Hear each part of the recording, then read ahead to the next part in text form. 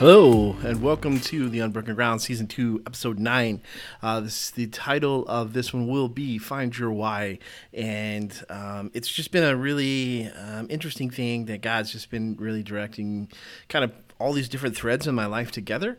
So I'm excited to talk through that on this podcast, and some of the different ideas of what that is.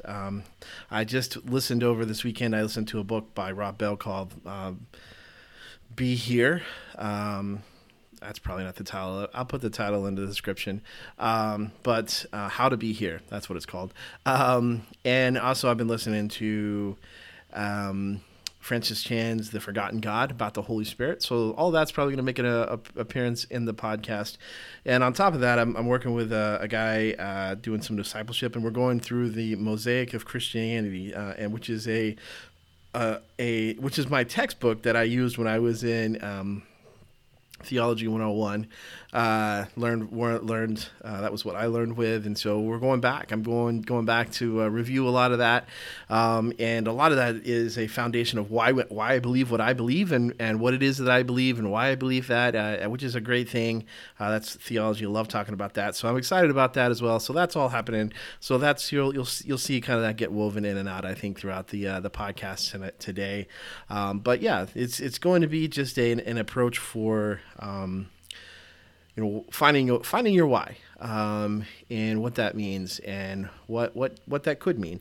So hope that you enjoy that. As always, you can find me on Facebook at Facebook.com/The Unbroken Ground. You can email at theunbrokenground@gmail.com, or you can find me on Instagram or Be Real underneath The Unbroken Ground, and all those places. If you have a question and comment, a future topic that you want me to talk about, you can hit me up there, and also underneath Spotify you can leave comments. On Podbean, if you want to come be a Podbean listener, you can leave comments there as well. So there's plenty of ways that if you do have something you'd like to say or have a question asked, plenty of ways for you to get those to us, to me, and I will work on replying to that.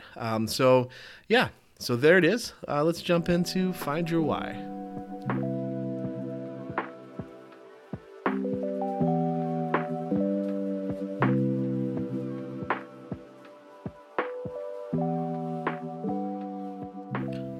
So I want to start in perhaps a strange place for some, but I don't think so. I mean, obviously I wouldn't start if I didn't. All right. Anyway, I want to start in a story that you find in Mark.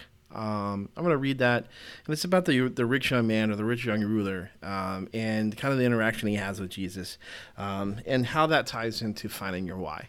So this is what it says, Mark chapter 10, and this is verses 17 through 22. It says this: "And as he was setting out on his journey, a man ran up and knelt before him and asked him, 'Good teacher, what must I do to inherit eternal life?' And Jesus said to him, 'Why do you call me good? No one is good except God alone. You know the commandments: do not murder, do not commit adultery, do not steal, do not bear false witness, do not defraud, honor your father and your mother.' And he said to him, 'Teacher, all these things I have kept from my youth.' And Jesus, looking at him, loved him and said to him, 'You lack one thing. Go, sell all that you have and give to the poor, and you will have treasure in heaven, and come, follow me.' Disheartened by this saying, he went away sorrowful, for he had great possessions." And I think that while a lot of times we'll talk about the idea that there's a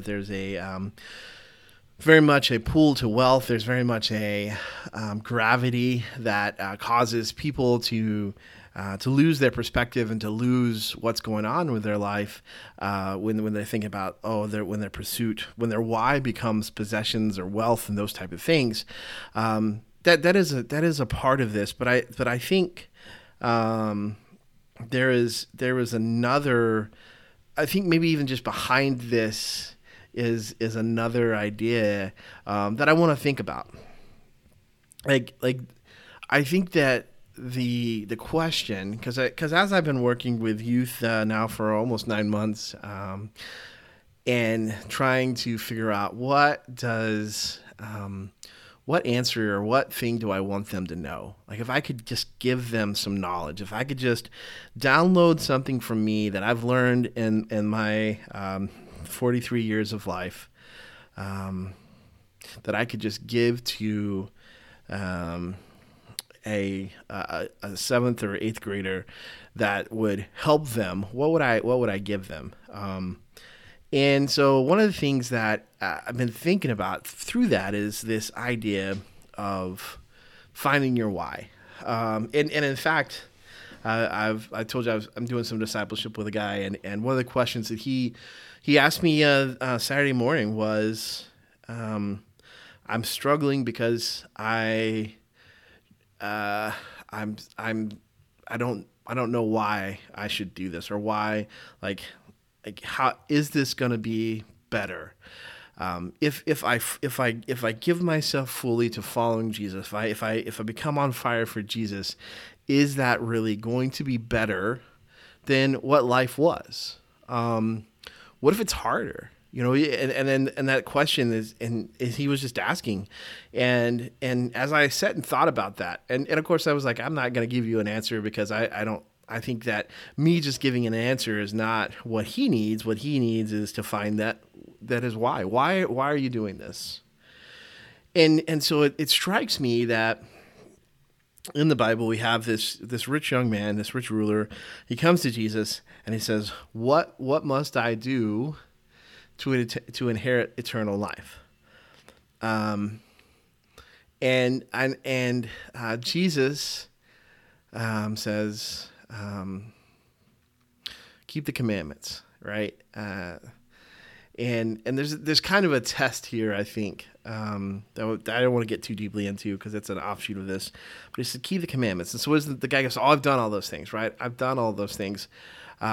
Obviously, I've found favor in the sight of God because I'm rich. I mean, that's what all the people are thinking. That was how people in the Old Testament thought. That's how, like, if you had the blessing, if you were rich, then God or some God was blessing you. And in this case, he was a follower of God, and so he was like, "God's blessed me because I have kept the commandments." And so Jesus says, do these things. And the rich young ruler is like, "Yes, I have done all those things. I have done the commandments. I have done that since I was a boy." And Jesus says, "Good. This is good. Okay, so here's what you need to do. Go and sell everything you have. Give it to the poor and come follow me."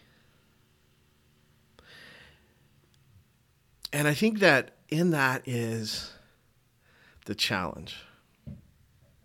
In that is the challenge of following Jesus. Like Jesus says, I have an easy yoke. I have a light burden. Come and follow me. But it also might cost you everything. It might cost giving up everything that you've put your identity into. It may cost putting everything that you've put your worth into. Like he was crestfallen, he was downfallen, he was sorrowful, he was disheartened because the only identity that he knew was to be rich. And Jesus said, "Hey, if you really want to be my follower, if you really want to know what it's like to follow me, then give up what the world has said is success. Give that away and come follow me. And find your identity, your why in me, in following me." And for so many years he had been told, and he had learned, and he had taught, and he thought that he had it right, and that his identity was, I follow the law, and God blesses me, and so I have all of these material wealth and all of this thing. And Jesus says, it's fine that you have those things. It's not the problem that you have those things. It's the why. Why do you have those things? Why do you need those things? Why is your identity wrapped up into that? And that's the problem. This is a side note, but that's the problem of like possessions and money and making that your why, is that it owns you. Your why owns you. Your why becomes your identity. And so if you're going to be, you're like, my why is I just need to make as much money as I can. I just wish I had more money. The answer that what you find out is that you can never stop, because your whole identity becomes making money, and it becomes your why, and you lose yourself in that, and you don't know how to stop. The rich young man could not imagine a reality where he wasn't rich and happy. He started the conversation with saying, Jesus, how do I have this inheriting this eternal life? And Jesus is like, yeah, you can have it now, man. You can start now, but what you're going to have to do is give up all of your riches. It's going to cost you everything. And the rich young man was like, that's not a deal I want to make. That's not a deal I can take. That's not a deal. It's not worth that much to me, because his why was not, how do I become the best follower of Jesus or the best follower of God? It was, what one thing can I add? What one thing can I add? What thing can it tell me if there's something I can do different? I don't want to change. I don't want to change anything. My identity. I don't want to change my identity. I don't want to change who I am. I don't want to change what I'm doing. I don't want to change the comforts that I have because of the wealth that I have. I don't want to do any of that. But is there something I could just add? Like Jesus, like I've done the commandments. I got that down. Is there something? What's that one thing I can add that would be like, yeah. You're in. You have eternal life. And Jesus is like, no, you don't understand. It's a whole identity change. It's a whole identity focus. And it's actually a return to who you really were in the beginning. It's a return to what you were meant to be before the fall, before all of the messed up things of this world, and how they got mixed up with all the things, and how they got messed up, and how it mixed into the way that everyone thought. And so what was true and what was not true got all confused, and it got very mixed up. And they said, I want you to return to that. And the way you're going to do that is if you will just give up your possessions, your love of money, your identity, that you're this rich young ruler. If you just give that up, all those things that make you important, all those things that get you an easy life, that take care of the problems, if you just give all that up and just come follow me and see how following me, how that becomes your identity, that becomes who you are, that becomes what you do, then you will know what it is to have eternal life. And he couldn't do it. He couldn't do it. And not to be too harsh to him, because I think that we face the same questions. I think that's why I'm thinking so much about this is what is it that really gets you going in the morning? Like what is it that when you wake up in the morning you get excited, you're like, oh, I'm getting up, I gotta go do my thing. Maybe it's where you go to work. That's cool. Maybe it's some ministry that you're a part of. Maybe it's some charity that you're a part of. I mean, there's something that you wake up and you're like, this is why I get up. And it may not be your job. It may be your family. Maybe it's you're like, I love my family. I love my kids. I wake up every day and I do all the things that I do because they're my why, because I want them to have a better life, because I want them to have a father or a mother that I never had. I want them to have an experience. I want to love them. I want to provide for them. I want to help them become more like Jesus. I want like there are so many things that can be your why, but you gotta discover it. But then you gotta realize that in the midst of that is that there is a burning devotion to the why of Jesus that you gotta deal with, and it's real and it's there. And the question is your why that you want to be a follower of Jesus, an apprentice, a disciple above anything else? that why may take you to some other places. Like like you're saying, oh, I'm going to be a follower of Jesus, and because I'm going to be a follower of Jesus, that means I'm going to do X, Y, and Z, whatever those things might be. But your why is, I want to be fully devoted and committed to being a follower of Jesus. And I think another reason why this is so become such a conflagration of topics for me is because I've been doing the past couple of weeks. I've been doing my side project called out, and I've been interviewing people, and it's just been so interesting to see how different people have been called to do the ministry, and then their relationship with ministry, and then their understanding of ministry.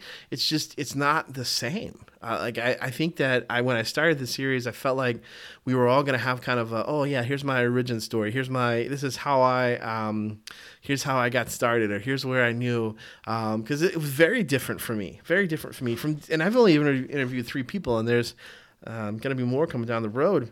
And I imagine that they will also be very different. They won't be the same.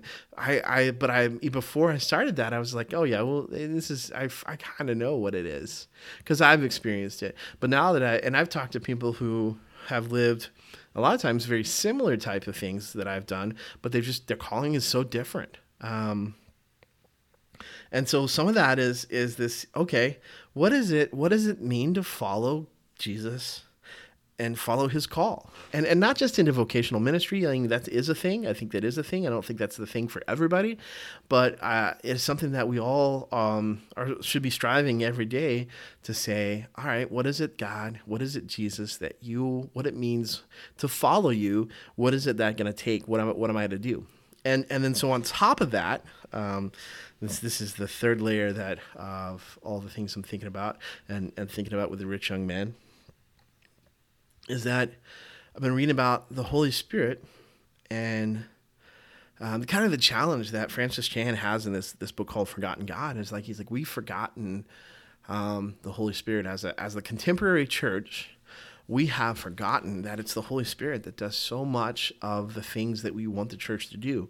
And he said, I haven't finished the whole book, so I don't know where I'll land with that. I don't know where it's necessarily heading with that. I'm enjoying the challenge. I'm enjoying thinking about it, because definitely I grew up in a tradition that was very light on the Holy Spirit. We were very close to, I think, dispensationalists, which are people who believe that the gifts of the Holy Spirit ended with at the end of the apostles' age of church, and that with the church age there was no further need for any gifts. That instead it's the church and the word, and those are the things that carry out the mission of the gospel. And so that's what I grew up in. But he makes the point. It's like, if you read the New Testament, and we can't go back necessarily. He makes this point too. You can't go back and just be like, oh, we're going to be the New Testament church. We're going to do everything exactly like they did it in the old days. And you can't really do that. So, but if you all you had as your source text for what a Christian church would be, and you read that, and you actually saw our churches today, you would be shocked. You'd be bewildered, because you'd be like, where's the Spirit? Where is the power? Where is I read about this and these miraculous things that are happening, and yet they're lacking in the American church specifically. And I think that's a real challenge, because we give with our lips the service to say, oh yeah, I'm born again. I've got the Holy Spirit of God living within me. But then, like, are you living any different? Like, if you woke up tomorrow, this is the question that he asked, that I think that I've just been contemplating as I think about my why, and I think about telling people about why and what that means and how to develop that. And he asks, if you woke up tomorrow and you found out that you didn't actually get the Holy Spirit when you got saved, would it change your life? Would it change the way you do anything? And he's like, for most people, it just wouldn't. They wouldn't look any different. And so that's something I'm walking out in my life, just trying to think about what that means. What it means to surrender to the Holy Spirit. And lots of people, I think, are afraid of that because they think that the next step from surrendering to the Holy Spirit is going to Africa as a missionary. Like that's the only like it's like step one, surrender to the Holy Spirit. Step two, you're a missionary. Good luck. And that's not. I mean, as I as I said, just walking through different people. Having their calling and things like that. That's not the only progression of how things happen. But it is very much. We live in the age where we allow our talents and our skills and our expertise and our charm and our charisma and all of that. We build our churches on the human things. And we neglect often listening and allowing the Holy Spirit to be the thing that makes the difference. And what happens when we do that is we become like the rich young man, which is when he says, Jesus, how do I inherit life? Jesus gives him the commandments, right? And we say, done. I can check the list off. I have done the box. I've checked every box, checked, double checked, circled, signed, stamped, delivered. And Jesus says, great. Now do this. Come follow me. Like now let's start the adventure. And so what we become is this as a American church specifically is that we've become more insular because we've decided that the way that we can show that we really truly follow Jesus, because we don't have the Holy Spirit, the power of the Holy Spirit going through us and all the things that happen with the Holy Spirit and all those things that change people, like we become rule followers and rule makers and rule enforcers. It's easier, right? Here, you're going to follow Jesus. All right, what do I have to do? Well, you have to listen to the Spirit. What does that mean? Well, a lot of us are not real sure about that, and sometimes it changes, and sometimes, we're unsure as to what that looks like, but we know that the best thing to do is to lay down your will and instead become that living sacrifice that Paul talks about being your worship, your offering. He's like, that's the best thing to do. So that's what we're going to do. And that's the best we can tell you is get to know Jesus, get to know the secret place, get to know who he is and follow him. And that's what you got to do. And so instead we say, okay, we got it. Here's the things, here's the do's and don'ts.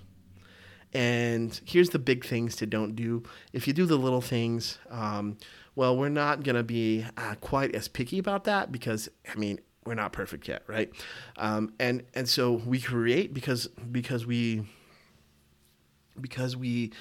are basically trying to replicate what the Spirit does, and we don't have the power to do that. We become the rule makers. We become the gatekeepers. We become this is what you have to do. And so what happens is that we lose our ability to let the Spirit really work in people's lives, in their hearts, and with expectation. And we'll go back to that in a second. But B, we lose the ability to speak truth and love, because all that we have is truth or law or rules, and we don't know how to deal with that with love.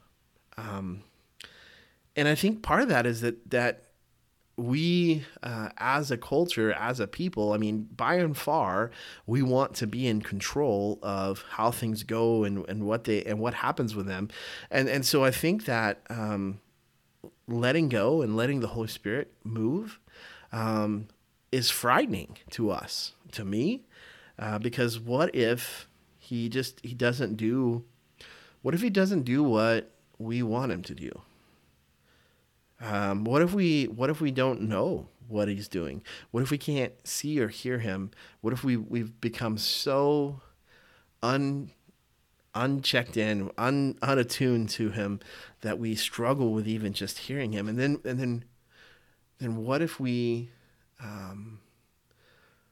get it wrong? I think one of the hardest things to do in being an outside, not being in charge of a church, not being an elder, not being a deacon, is that the only way this works, and this is the hardest thing, the only way this works is if those people who are elders and pastors, and they are, as they pursue Christ, they are listening to the Holy Spirit, they're praying about things, they're making decisions about things, and they're doing their best to follow Christ's leading. And the hard part is that they're human and they don't always get it right. And yet the only thing I can do, the only thing I want to do, is I want to trust that God is moving in their hearts and their spirits and their souls, that he is guiding, that he is directing, that they are praying for wisdom, that they are listening, that they are following, that God is speaking to their hearts. And so when they're making decisions, when they're deciding on things, when they're counseling, when they're meeting together, that is what happening, is that the Holy Spirit is the one guiding them. Because if not, we're on a collision course with trouble. And I think the hardest thing is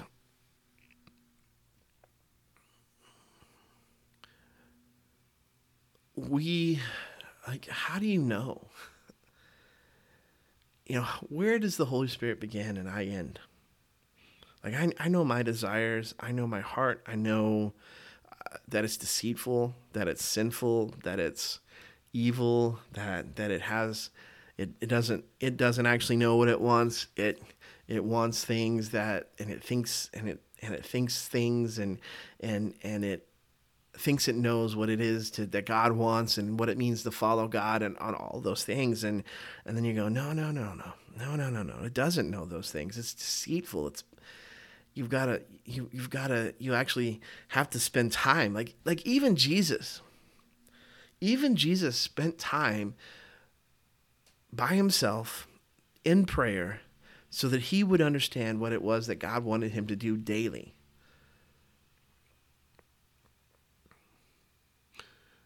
And the whole thing of relying upon things like the Holy Spirit is like, I'm trusting that other people are as well.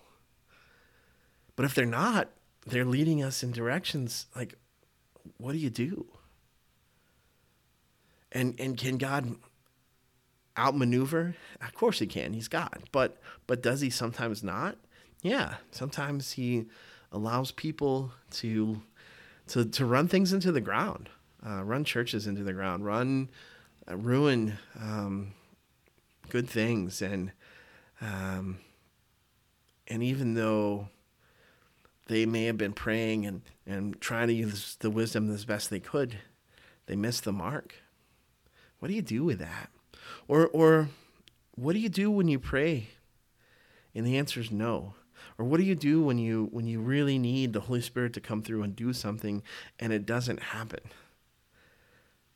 I can remember just having a skeptical faith anyway. I have a lot of cynicism and doubt in my life, and so it's where I live, and I understand that, and that's just the way God made me, and he's made my brain a special way, and sometimes it's good, sometimes it's not, but I can remember having a friend, and there was some young believers, and they're like, we think we could just pray for healing and you could be healed, and they did, and he wasn't. And it's like, well, what went wrong? Did the Holy Spirit, was there not enough faith? Was there not enough belief? Did they not want it bad enough? My friend certainly did. He wanted to be healed for sure. But it didn't happen. So what do you do in those type of situations? Like, we don't have a rule book or a guidebook of like, here's how you do healings. Here's how you know it'll work. Here's how you, because the Holy Spirit is its own, like, it's his own person, because the Holy Spirit is God. and he can't be manipulated. He can't be used for purposes other than what God wants him to be used for. He's here for our benefit. Like he is, it's such a good thing. Jesus said, I'm going away so that, and it's good for you that I'm going away because I'm going to send a counselor. But what do we do when we're like, God, we're just dependent upon you, and it just doesn't happen? What do we do? And I've always felt like these are the competing edges of faith. Is, you have Shadrach, Meshach, and Abednego in Daniel. They're in the fire, and they're like before they get thrown in there, Nebuchadnezzar like, dude, look, if God wants to save us from that fire, he will. But even if he doesn't, buddy, we ain't bowing, right? We ain't going to bow. Even if, because we know our God can save us. We know our God is greater. We know that he'll step in. But even if he doesn't, doesn't matter. We're still not bowing down to you because God is the only one to be praised. And then you have like the faith. And then you get into Hebrews, and you have like the early, and they're telling all the great stories that we love to tell in Bible school, like all the David and Goliath and all the victories and Abraham and Moses and Noah and all of these things, and widows getting their sons back, and people being raised from the dead. And then it says, and then there were some who got none of it. They were sawn in two. They wandered the desert in poverty. They prayed, and their prayers weren't answered. They were killed. They were killed by the sword. They were killed by the beast. They were destroyed. They were attacked, and they lost. And it says that this world was not worthy of them, but they did not obtain the promise because God was keeping the door open for others to come. And one day they will obtain that promise. They will retain that gift, but because but they didn't, not on this earth. And those are kind of the two boundaries, right? That we're like, yeah, we love the stories where God comes through and the fire comes down from heaven, but then you realize that then there are those stories, like most of the disciples, the apostles, were all martyred. They were all killed for believing in Jesus, for following Jesus, for chasing after Jesus, led them to death. And I think that points back then to what Jesus says to the rich young man. He says, your identity is wrapped up in something that's not me. Your why is something that is going to fail you. It's going to escape you. One day you won't be wealthy. You can't take wealth with you. Inherit, so as we're thinking about this idea of eternal life, it's like your wealth will not go with you. It won't sustain you. It will be passed on to somebody else. So get rid of it now. Get rid of that why. And make your why to be a follower of Jesus, to be an apprentice, to be a disciple of Jesus.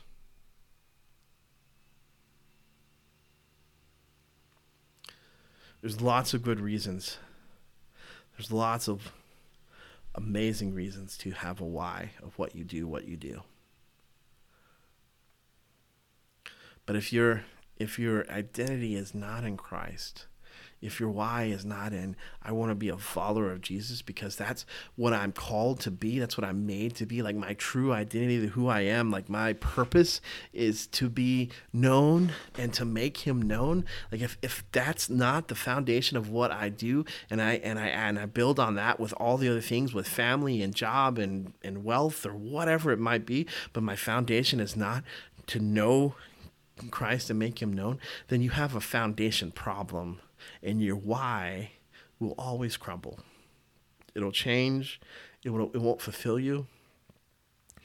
Or it won't fulfill you like you thought you would. We live in a culture that's convinced, I think. Even youth, they're convinced if I just had a little bit more money, if we were just a little richer, if we just had all the money in the world, then we wouldn't have to have any of the troubles, and I could do whatever I wanted to do. And yet here's the thing. The rich young man in the Bible, in the Bible times, was vastly wealthy. But you know what he was still doing? He was still searching. He was still asking. He was still wondering. He's like, what is this life even about? Jesus, how do I have, like, what am I missing?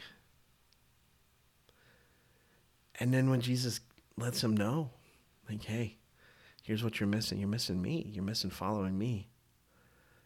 He can't do it. He can't pull the trigger. He goes away, brokenhearted, because he realizes that his why will never fulfill him, but he's too deeply stuck in that to give it up. And the crowds and the disciples were stunned, right? Because, like, what do you mean you want something more than to be rich? Like, if we could just be half as rich as you, buddy, we would be ecstatic. But that's just not the truth. That's not the truth. The truth is that if your why is anything other than to being a follower of Jesus, if your why is built on any other foundation, it'll fall. The storms will come. One day you'll wake up and you realize it's not enough. One day you'll wake up and you realize that you should have been, that if you had built that foundation on Jesus and following him, then all other things will be added. And some of us have been living so long that our identity is so wrapped up into something else that it's hard to even start that journey of tearing that down, tearing the foundation away and rebuilding. But it's what we're called to do. There's a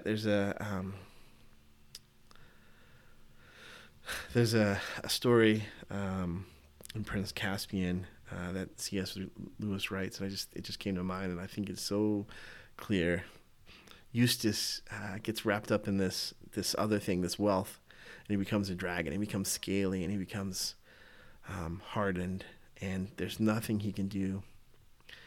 And Aslan comes to him, and he roars, and he removes, but it's painful, but he removes the scaly skin, and he turns him back into a boy, into a human.